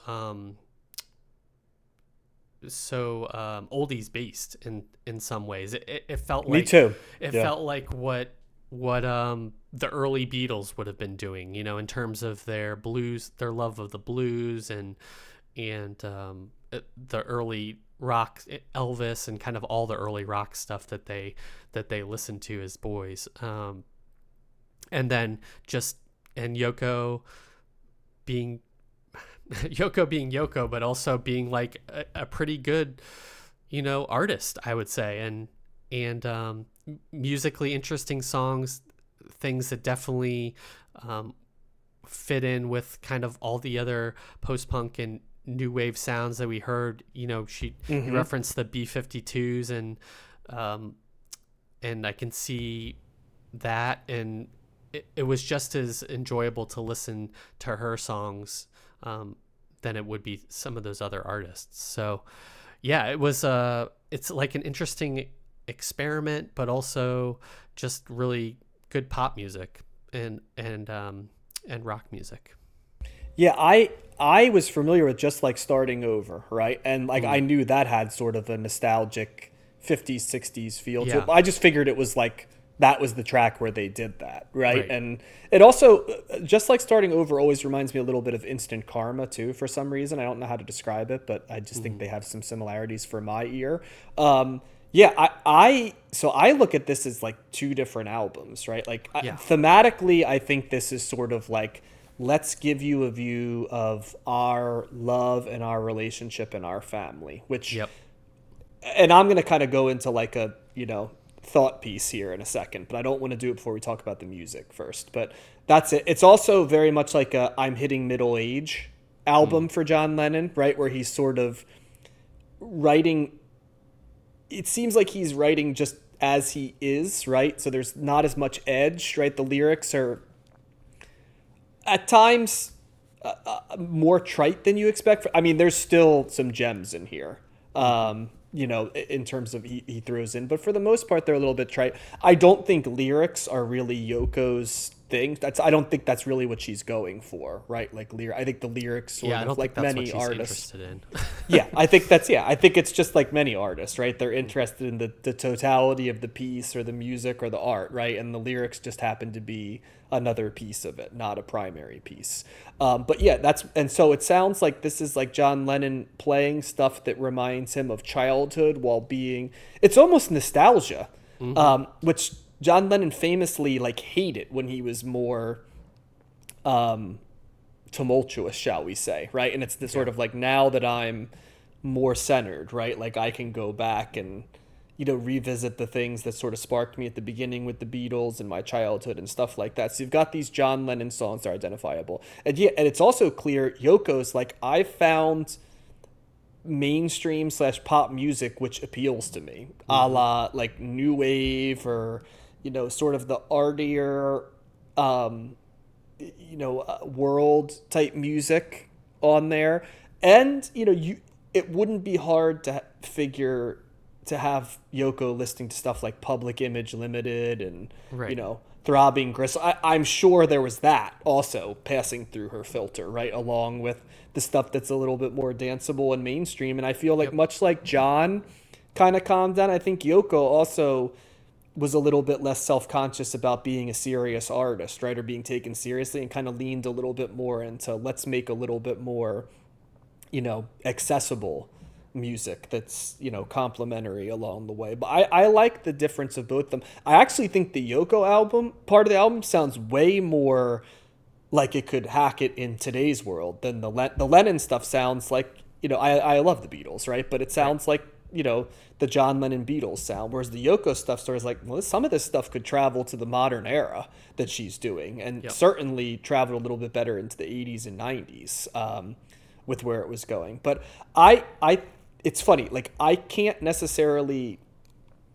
don't like connect with this idea of like domestic bliss as a theme, but I don't need to connect with something to like it in the way that other people do. And I've always thought like one of the reasons this album was so poorly regarded was that this was just for people that loved the Beatles that were of a certain age. Right. They did not want John Lennon to not be John Lennon anymore. And like when he released an album that was appropriate for a 40-year-old guy, like growing into it, like they were like, it doesn't sound enough like the Beatles, and why the hell are you subjecting me to Yoko Ono, who I don't like? So instead of being like she's an integral part of John Lennon's journey, right? And like, Yeah. you don't have to like it, but like, if you're still not getting that by 1980, like, you're not getting your idol. You know what I mean? It's kind of like what you'd see later with like Kurt Cobain and Courtney Love, right? It's like, well, why is she here? It's like, well, she's integral to like who Kurt Cobain is. So you're going to have to like process that, right? Because it's a piece of his art, right? And like, I do think that, you know, when you read the feedback, so many of the people are like, this album, you know, John Lennon's being wasted, you know, by Yoko, and all they're writing about themselves. It's like, but if music's writing about what you know about, right? It's kind of like, that's what you do, right? And this is where he's at right now. And I think listening to it without having all of that subtext of having listened to the Beatles and be around and see the evolution, I don't carry as much of that baggage, so I can kind of like listen to the Yoko stuff like as the stuff, right? And not like, you know, Yoko is a part of this narrative, right, that I, you know, don't like compared to the other stuff. And we've had this talk. Go ahead, I was gonna say that almost like mythical ability or story of like Yoko like somehow breaking up the Beatles, and like, you know, that's not true. And I don't know, there's like unnecessary harshness towards her, and like him, we like can her look at it somehow, at like modern influencing lens. her in a negative way or something. Well, it's what rock was. It's like rock was a misogynistic culture, especially rock criticism, right? And like, I mean, that era was all, I mean, that continues all the way through the 80s, the 90s, even the 00s, right? That you have these male, and you know, I know there's going to be some people that are going to be like, look at these guys flying the flag of, you know, modern. And I think I'm a pretty healthy balance of, you know what I mean? Like, I like some of the traditional stuff, and I'm not for elements, you know, where traditional, but like, it's clear when you're reading this stuff, there's just a lot of hostile men towards women. They don't want them at the show. If they're there, they can be the groupies. Maybe if they have a great voice, they can sing as like a novelty act, you know what I mean? Or they can be in like black music, right? But like not in rock music, right? Like, you know what I mean? And the legacy of rock is all of these people, right? Like having to be defined by either who they're dating or like how the press compares them to male acts, right? Like, and leading up to this, right? Like, you know, whether it be Heart, right? You know what I mean? Or Stevie Nicks and Fleetwood Mac, or Blondie, right? Like, all of them, you know, are attractive women, don't get me wrong, but like, they aren't primarily selling their sexuality in the front, you know what I mean? But they get made into these sexualized things by the men, right? Like, it's just, because that's how they want it, right, to do it. And so you get somebody like Yoko, right, who's giving them none of this shit, you know what I mean? Like, that's true. and not only like hostilely challenging them, just sort of like not even acknowledging them, right? Like, kind of just existing outside of them, giving them nothing, right? Like, no anger, no intrigue, just she offends their sensibilities to some degree, right? And I give John Lennon credit, and I feel like he was very aware of that, right? Like that, and kind of almost, I think, admired her for that. And, you know, in the modern context, I think it's so much easier to understand Yoko Ono and like their relationship coming from 2023 than I guess maybe it was in the late 60s to 1980. And we have the benefit, I guess, of knowledge, but that's how I look at this album. It's just like, you may not have to like it, but this idea that like Yoko Ono spoiled, you know, what John Lennon was. Like, if you know anything about John Lennon didn't want to become your nostalgia. He fought against that intensely, you know what I mean? So this idea that she's ruining him from being the real John Lennon means that maybe you need to reevaluate your idol a little bit better, right? So and so go ahead, I'm sorry. I was gonna say, it must have been, you know, you said at some point this album has been reappraised, and probably the death of John Lennon has had some impact on on how people thought of this album after. Well, of course there were reviews that were overwhelmingly negative. Then of course suddenly they magically got positive afterwards, Right. which they kind of did. But I think really why this album has been reimagined is because, like, for the people that didn't like it, like, the idea of Yoko being on it was going to always make it an album they hated, right? So now I think there might be still, and I didn't love all of this album, right? There were some things that didn't connect as much to me. I thought some of the Lennon songs were really excellent, and some of them not as much. Like, I thought a song like Just Like Starting Over and I'm Losing You and Beautiful Boy, like pretty much all the side one Lennon songs were really strong. Now, Woman, I know a lot of people love that song. It didn't do as much to me, and Dear Yoko, not as much, right, of the Lennon stuff. And some of the Yoko stuff hit more for me than the others. The closer it was to new wave, the more I tended to like the Yoko stuff. I'd also like to mention there's like a little bit of like an Asian feel sonically, and not just Yoko, like her slight accent and stuff like that. I'm talking like the music choices have a little bit of like Asian tinge to them as well. When I say Asian, I'm talking like Japanese music sounds. It's not overwhelming. Still overwhelmingly the sound is of like Western new wave or synth or avant-garde type stuff. But I did catch some things in there where she was putting in a little bit, right, of nods to the culture as well. So yeah. Oh, we should also. I also like to mention the second track, "Kiss Kiss Kiss," and her thinly veiled nod to the female orgasm, I would imagine. Well, it sounds like she was having an orgasm on the thinly veiled. That's thinly veiled in the way that a tombstone is a thinly veiled marker of death. So there also was one of the Yoko Ono songs that sounded like and I think she ended up getting sued by it. For it. It sounded, is it Yes, I'm an Angel, I think, that basically was exactly making Whoopi. Like, I didn't know what the song was, but I'm like, this song sounds exactly like another song. I'm like, I couldn't figure it out. I'm like, all right, I'm going to cheat. And so I went, right, to research, and immediately they're like, she was sued by the writers of Makin' Whoopi. I'm like, that's it. That's the song. So, yep. Nice.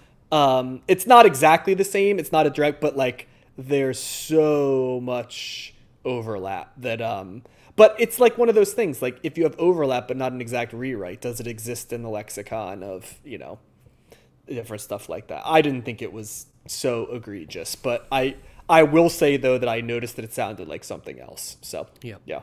Nice. So any final thoughts on this one? What I'd be interested in doing, and this just popped in my head, is that maybe just listening to the Yoko Ono tracks and like skipping to see how that coheres as like an album or like a piece, as opposed to you get the idea that what the John Lennon album would sound like, right? Because you kind of know what a John Lennon album sounds like. Yep. But yeah, that's a very good point, Josh. I didn't thought of that, but I'd also be interested in hearing the second part of this, the second album that came out of this. If it's a similar type of theme or if they separated out a specific type of song from this album. Like, is it a different lyrical content? Does it sound different? You know what I mean? Is it less influenced by, new wave or 50s and 60s rock? I'd be curious. So I might, while we have a little time, listen to that. Are you talking about? Well, remember I said that they recorded two whole albums worth of tracks on this one. Like, this was the first piece. They then took a second thing called Milk and Honey, right? Which was, this was after posthumous. They released it. It was how it's described here is it was released in January 1984, 3 years after Lennon's murder. It was the first posthumous release of Lennon music, and most of it was recorded during these. In fact, pretty much all of it was recorded during these sessions. Oh, I see what you're saying. So yeah, it's completely. There's also, new. Interestingly, a song called "Nobody Told Me," which was a song that Lennon had written and wanted to gift to Ringo Starr. That is on this album as well. So I don't know if, like, Ringo himself sings it or if if like John Lennon sang it but was planning on. It looks like, I'm looking at the thing. It looks like it says Lennon, like as the writer. So I don't know. I'd have to listen to it. I'd be curious. So There's also a stripped down version of this album that they redid. I'm seeing that was done. I think Yoko did it, and so I guess it's like a stripped down mix, apparently, of all the songs. That whole album's on Amazon Music as well. Okay. And I guess part of why it took so long for it to come out was that Douglas and Yoko Ono, I guess, had a falling out a little bit about royalties. And so it took a long time for them to agree on stuff, he and Jack Douglas. So, yep. Okay. So, yeah, I would say, pretty comfortable thumbs up for me on this one. Do I like it as much as the two pure Lennon solo albums? I don't know if I do. But I liked Plastic Ono Band a whole lot. And I liked a fair amount of Imagine as well. This one's a little bit more breezy and easy to get into, but I don't know if it has the replayability for me of those two albums. Yeah, I think I agree with you. I remember liking Plastic Ono Band a lot and being surprised by that in a good way. And but this is still quality. It's testament to both of their abilities as artists to make good records. There you go. And that takes us to our last album of the day, George Clinton, Computer Games. George Clinton, ahead of his time or very ahead of his time? Right. Josh, what would you say? Was he from the future? Or is he? I think George Clinton has always sort of existed in his own space that does not adhere to time or traditional physics. Right. So, yeah, it's this album, I think. Continuum. Yeah, I think this album to some degree reflects that a little bit. But before we get into, I mean, I'm not going to do too much bio on this because pretty much this is like George Clinton decides to do a solo album, right? Yep. That's the theme of this. And I think most people know that before this, George Clinton was in Parliament Funkadelic as one of the main engines of that group. And this is where he goes solo and brings in various members from those groups, but also other musicians along the way. So that's kind of the lead up to this. I will say it doesn't really sound like a solo album. It's not like just George Clinton singing. It's like a million people. He seems to be a very collaborative human being. I don't know if George Clinton exists outside of the idea of collaboration. So right. and the cosmos. Right. And I like we said, even his way of looking at things, like when all the people were sampling him, where he's like, have at it. Music is love, kind of. You know what I mean? Like if you're gonna take it, who am I to stand in the way, kind of. So that kind of free love of music, right? So let's just go into takes, I guess. Just I'm not gonna do much of a bio right here. What'd you think of this one? I think it certainly is an extension of the Parliament and the Funkadelic albums we listened to. The most recognizable track on here would be Atomic Dog, which Snoop Dogg sampled on his album later. This album is so uniquely and just so unusual and so unique in many ways. It's a really funky album. There is not only a lot of sampling going on from previous tracks, not from previous tracks, from previous artists, but also in kind of like a sound effect and like visual sound effect, or like a sound cue type of use of sound is very interesting in this. There are so many people credited as personnel on this. There's like the playing personnel, and then there's an area just called technical. So yeah. It seems like a very technically complex album, but at the same time, it's so listenable. Each track is incredibly different from the previous track. There is kind of straight ahead funk. You kind of start off with that, but then you like almost go into in some ways this is such like a psychedelic album in terms of its like sound and themes and just Techno is another genre that showed up on this, I thought. yeah, I guess there would be elements of electronic music as well. It's a very Well, especially like what I think of as techno. You know, like the techno sound that would come in like the 90s. Yeah. I don't know. So there is it's a very layered sounding album. You know, you have what seems like 50 different instruments going on at once at times. You know, you kind of have the foundation of funk on here with a lot of horns and like really good bass and like George Clinton sounding with like a chorus of harmonizers and other people like chiming in with their voices. But then you kind of like drift into like weird, like the third track, pot sharing tots. It's like a kid song in some ways in terms of like melody, but it's like a really weird like drug induced like little kids like it's like a drug song for kids. Something. Yeah, exactly. Drug song for kids. That's a good way to put it. And then you go into computer games, which has like strangely like a vampire theme to it, but also like early 80s like beeps and boops like computer sounds in it, and it's not really like computer games in terms of video games. It's like computer games in terms of like, I don't know, sentient computers playing games with each other, mind games or something. It's so strange. Yes, you wonder what's going on in his mind sometimes. Right. Yep. It's you know, I'm probably making it sound off-putting in some ways, but this album is like really interesting and really fun to listen to, and it has a foundation of like making you want to move and like nod your head and like and tap your feet. And I think that's, when it gets down to it, that's kind of what I was drawn to. There's these, you know, it goes on to Atomic Dog, which has a recognizable sound but is very funky as well.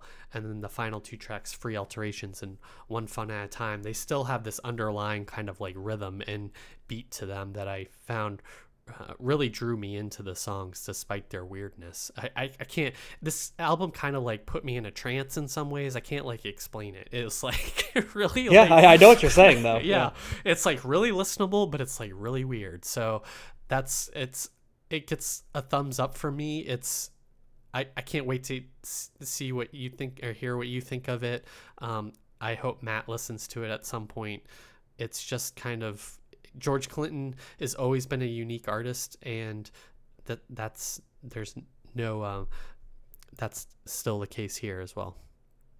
Yeah, I really enjoyed this album. I think because it's such a bizarre amalgamation of, it's one of those albums that even the stuff I didn't love, I liked because it was interesting. Mm-hmm. There's nothing uninteresting on this album. And right. You mentioned Atomic Dog, which of course is by far the most well-known song on this. Then you've got track 2. That's all the way down at track 5, right? Right. At track 2, you have that combo of, what is it? I know Loopzilla is the second part, but Man's Best Friend, right, is the second part of it. Which is dog-themed.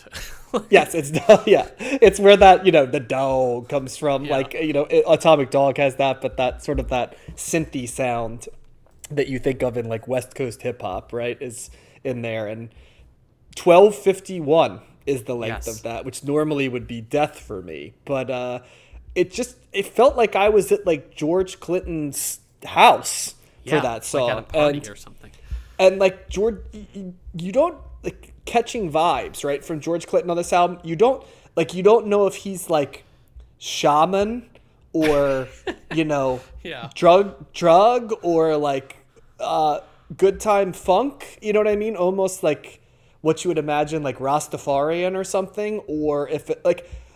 I don't know you don't get the idea of like what George Clinton is on this, because I feel like this is to some degree, all Parliament and Funkadelic is a little bit of an insight into George Clinton's psyche and sensibilities. Mm-hmm. And, you know, all of the members of Parliament, like at the end, are on this, even though it's a solo album. Like you've got like Bootsy Collins is on this, Dennis Chambers, the drummer, is on this, like pretty much all the people that were in Parliament Funkadelic at the end of Eddie Hazel, right? Like they're all on this album. And so it sounds, like a continuation of that. As Josh did a great job explaining, it's like Parliament Funkadelic mixed with electronic and techno music.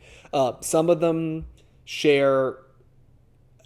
When we say electronic, it's not electronic like a lot of the stuff we covered in the 80s either. It's not sharing a lot in common with like New Order, or Depeche Mode, or stuff like that. This is, I guess, has some sensibilities with the technology, computer bloops and bleeps of like a Kraftwerk type of feel, but it doesn't in any way feel like a Kraftwerk album either, because there's no metronomic, the motoric beat here. Like, I guess the closest you get is bass lines, but those bass lines run and jump and gallop and all the different things in it, like every funk album in this. And yet, I think that's why I like this so much, as you mentioned, Josh, is because it keeps you on your toes.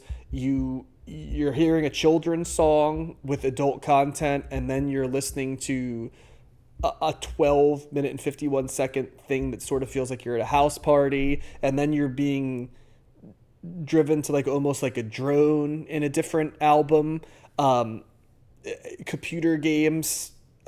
I was trying to pay attention to the lyrics to see what type of insights he was making, right? I thought like maybe it was going to be one of those things about like a commentary of the modern world or something like that, but no, not really. It's like, but that's as close as they get to like, it's in some ways it has the sensibilities. I mentioned it before. It feels like what Kraftwerk was going for with like Computer World and stuff. It's sort of a commentary on where music is going. But George Clinton always sort of strikes me as a guy who kind of takes life where it comes and, embraces the today kind of. And I feel like that was just him saying like, computers are here now. George Clinton's going to talk about computers now, as opposed to like computers are taking over the world. It's more just like, oh, there's these computers and you can do things with them. Look at some of the things. Here's what computers sound like, computer games, and I just also like the other thing that always cracks me up about, Parliament Funkadelic and like I said, George Clinton here is you can never tell what a song's going to sound like from the title, like Free Alterations. Yeah. You have no idea what Free Alterations is going to sound, or Pot Sharing Tots, right? You're like, now Pot Sharing Tots has a childlike quality to it. So then you're like, oh, that's the tots part of it. And so it's like, okay, so I guess this is like what you would do if you give, like, all I could think of is this what it is like if you give kids pot? Like, this is, that's what I'm saying. That's what it is, isn't it? Because we talked, it's like an adult song for kids, right? Computer games is like, here's the world with computer. Atomic Dog is a super funky song, but you're like, what's an atomic dog? It's like, well, an atomic dog is an atomic dog. Oh, got it. Okay. So it's an atomic dog, like that's what it is what this sounds like, is what an atomic dog is, like a futuristic dog. And then, Get Dressed is sort of like, I think more for those that might be more familiar with Funkadelic Parliament than this, probably the most like, I guess, what you would you say? Like, it's, yeah. I mean, but even that has bleeps and bloops in it, so it's, I guess that is the most quote unquote traditional sounding funk song. It kind of like sets but with like computer sounds in it. Yeah. Like it's a Parliament Funkadelic song with like computer bloops in it. Yeah. I still don't know. Free Alterations is not about alterations of clothing. I still don't know what what it is, what we're altering, but it's a real it's got like Elton John vibes at times. I feel like. It's a real drug induced kind of like funk trip. This album. It's really one of a kind in a lot of ways. I mean, George Clinton is like a mad scientist, really. That's kind of like what I view him as sonically. And he's also a really, really good selector of bandmates around him. Yeah. he surrounds himself with really talented. It's almost like he's like a leader of a jazz band back in the day. Yeah. Like, where Coltrane or Duke Ellington or Miles Davis, they compile, Charles Mingus, they compile these bands, right? Players, not band, but players around them, right? To kind of give a feel. And I feel like to some degree, George Clinton is like the modern, modern as much as 70s and 80s is modern in these days version of that. So Yeah, it's the production quality is very high. Everything sounds great. It's a journey. That's all. A great psychedelic drug-filled journey. I also love the last track, One Fun at a Time. It's sort of like a disco vibe. Disco funk would be how I'd describe that sound. It's got like a super cool groove and rhythm section in it. So hang in for that one because you'll enjoy it. That actually might be Atomic Dog's sort of undeniable, but One Fun at a Time might be my favorite song on the album. Yeah. Nice. So yeah, this one gets a thumbs up from me. Thumbs up for me too. In fact, I think this is my album pick of the week of these 4 in terms of just experience and listening, quality of listening experience. I will have to think about that. There's a couple I liked. You wouldn't have to convince me real hard that this might be mine either, but I liked some of the other ones too. Yeah. I liked the variety of albums this week. I think we did a pretty good job of picking 4 albums that were eminently listenable, but also different. Yep. Agreed. With pop sensibilities is the one thing that all 4 albums shared this week. For sure. Yeah. And we'll be coming back in the very near future. Now, what albums we're going to be covering? I think Josh and I are going to do it now. Instead of bumpering stuff, I think we're just going to go on the fly with different stuff. So, we'll talk about it after the show, but we're going to keep going. At the end of July here and into early August. As I said before, Matt's taking a little bit of a break. Nothing is wrong. He just wanted to take a little bit of a break. As he mentioned, we've been doing it for 3 years straight. So he just felt like he needed to recharge the batteries a little bit. Bake some bread with his Yoko. To quote George Clinton, don't touch that radio, don't touch that knob. We're still here. Yeah, exactly. So, but Josh and I want to keep the music flowing. So we'll talk a little bit. We'll come up with another fun show. Who knows? It may be more albums from the 80s. It may be albums from other decades. Just tune in next week so you can listen. So for Josh, this is John. Thanks so much for listening. Combing the Stacks can be found on 13 different platforms.